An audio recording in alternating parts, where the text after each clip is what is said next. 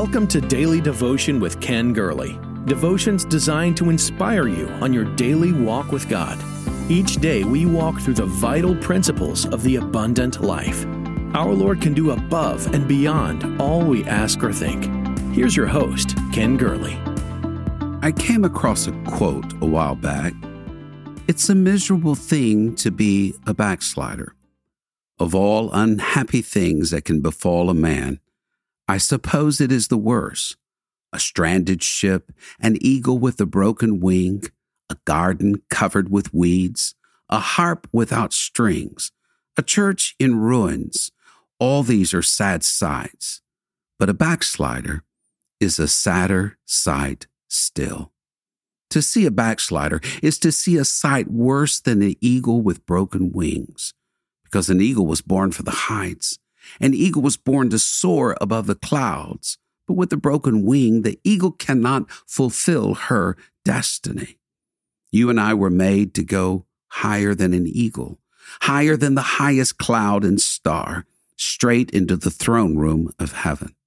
And to see a person fall short of that is staggering and disappointing. That's what we call a backslider. And the sight of a backslider is a sight sadder than an eagle with a broken wing. Hello, my name is Ken Gurley, and on Daily Devotion, this week we're discussing restoration. And we want to see the restoration of someone who is not living up to their full potential, who's drifting away from God. You may not be familiar with the term backsliding. It's found in the Old Testament. It describes a person who once was close to God, but drifted away. Drifted away, the Bible says, by their own desires. It happens in institution.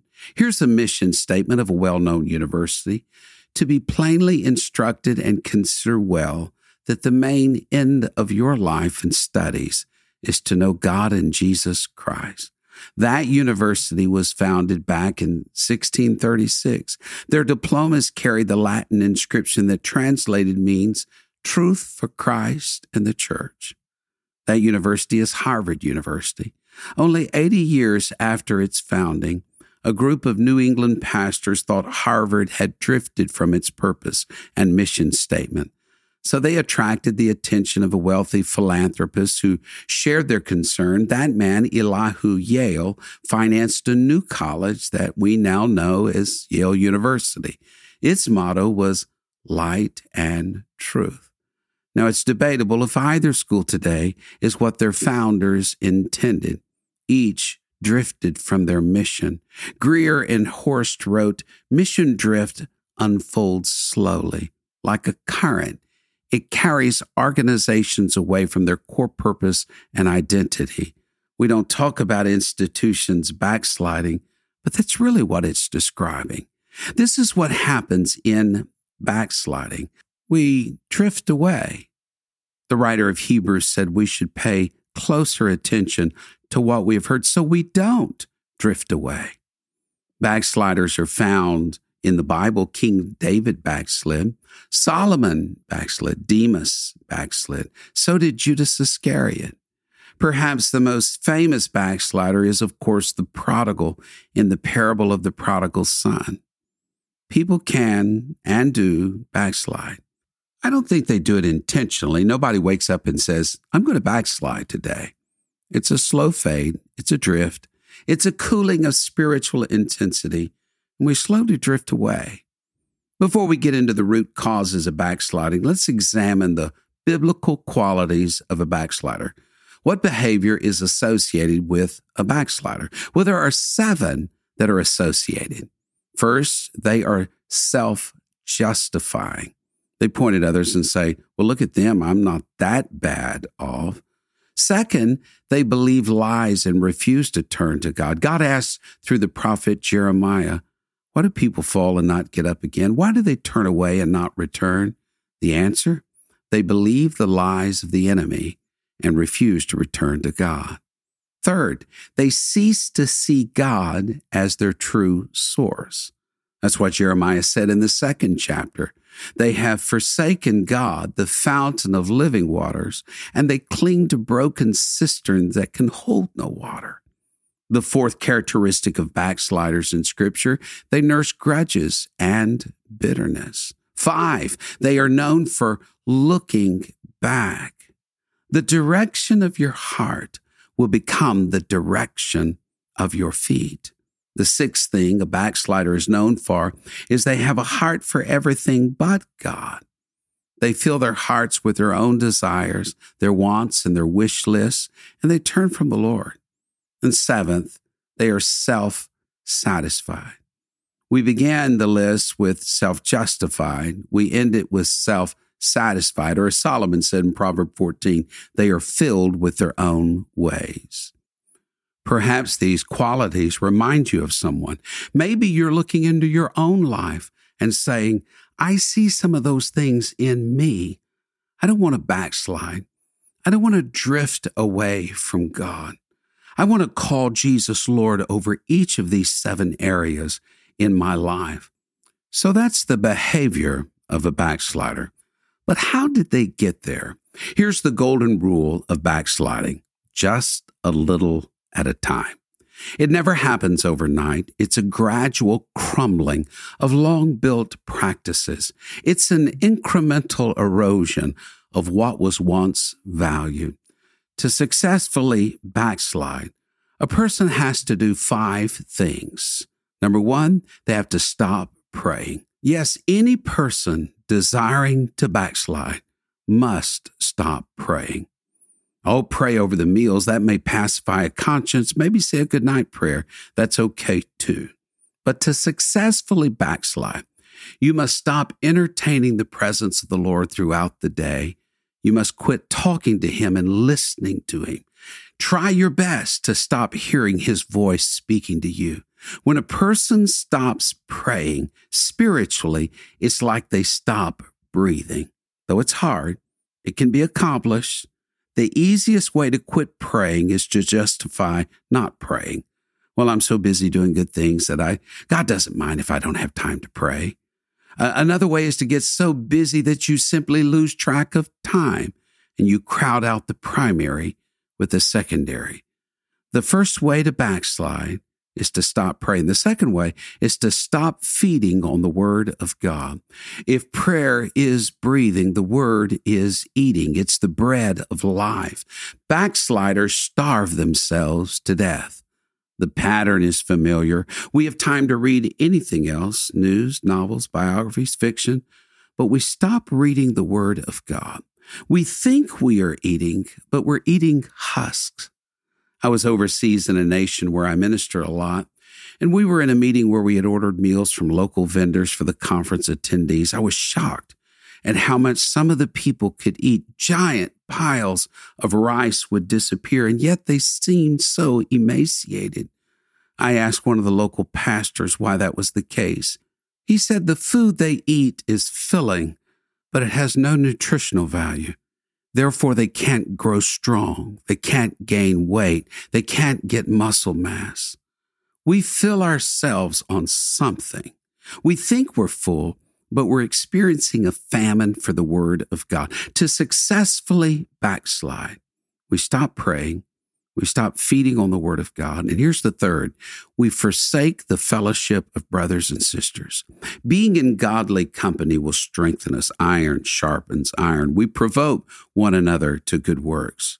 When we cease attending church, when we cease gathering together with people, lifting up the name of the Lord and caring for one another, when we stop hanging out in our godly small groups and we start hanging out with those who carry us in the wrong direction, it can start innocently enough. Remember, the rule is a little at a time. We drift away. We're not pulled away by a riptide. We simply drift a little at a time. We say, I work hard. I deserve my weekends. There's no need to be a fanatic. I can be spiritual without going to church. I can find God in Well, just fill in the blank. I've heard it all. I can find God in nature. I can find God in sports. I can find God in hunting. I find God in being with my family. I find God in being with friends, etc., etc. You get it? We need to not forsake the assembling of ourselves together. Here's the fourth way. If we're going to successfully backslide, we will need to drink deep from the world's fountain. All that is in the world is the lust of the flesh, the lust of the eye, and the pride of life. Prestige, prosperity, recognition, your 15 minutes of fame. We can even cloak some of these things with religious zeal. I'm trying to get this, to do that. I'm trying to reach the world and to make a difference. But every sip, every drink from the world's fountain puts us farther and farther from God, because sweet waters and bitter waters cannot flow from the same fountain. You are, in this sense, what you drink. You drink long enough from the world, and you become worldly in thoughts, attitudes, speech, and lifestyles. How do you successfully backslide? Here's the fifth and final way. You pacify your conscience with someday. Someday I'll get right with God. Someday I will get back to where I need to be. Someday I will set things straight again.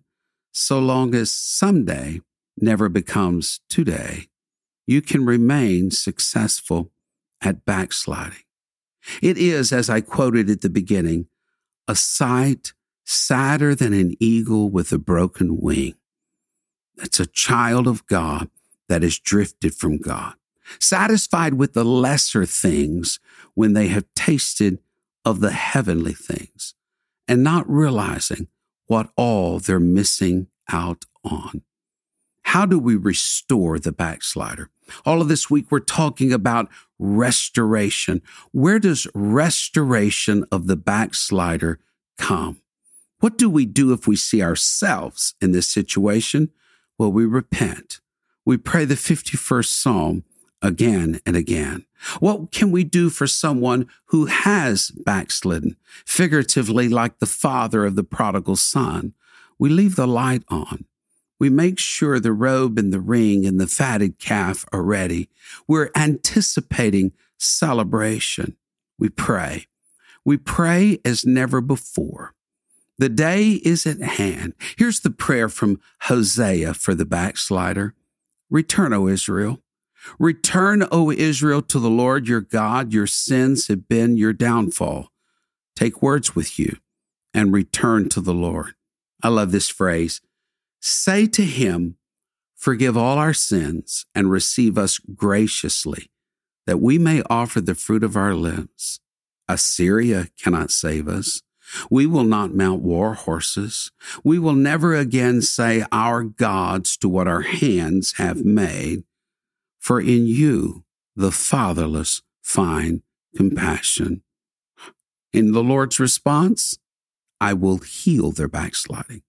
I will love them freely, for my anger is turned away from him. You see, God wants to forgive. You really need to say that 1,000 times. God wants to forgive. He wants those who have drifted away to return and to come home. He's looking for you to come back to him. He's looking for your loved ones and your friends that have drifted away and have backslidden to come back to him. There's a restoration coming. There is a celebration coming. There's a reunion. The prodigal is coming home. In Jesus' name, I claim that. God bless you today. Thank you for sharing in Daily Devotion with Ken Gurley. We pray this ministry has been a source of encouragement and strength to you. Please be mindful that your financial support enables us to meet with you each day. To give a donation or connect with us, visit our website at kengurley.com. There you will also find the latest books, podcasts, and resources. Blessed 90 Days to Change Your World is Pastor Gurley's latest book. You can get your copy of this life-changing book at kengurley.com. May God's favor rest on you in every way until we meet again.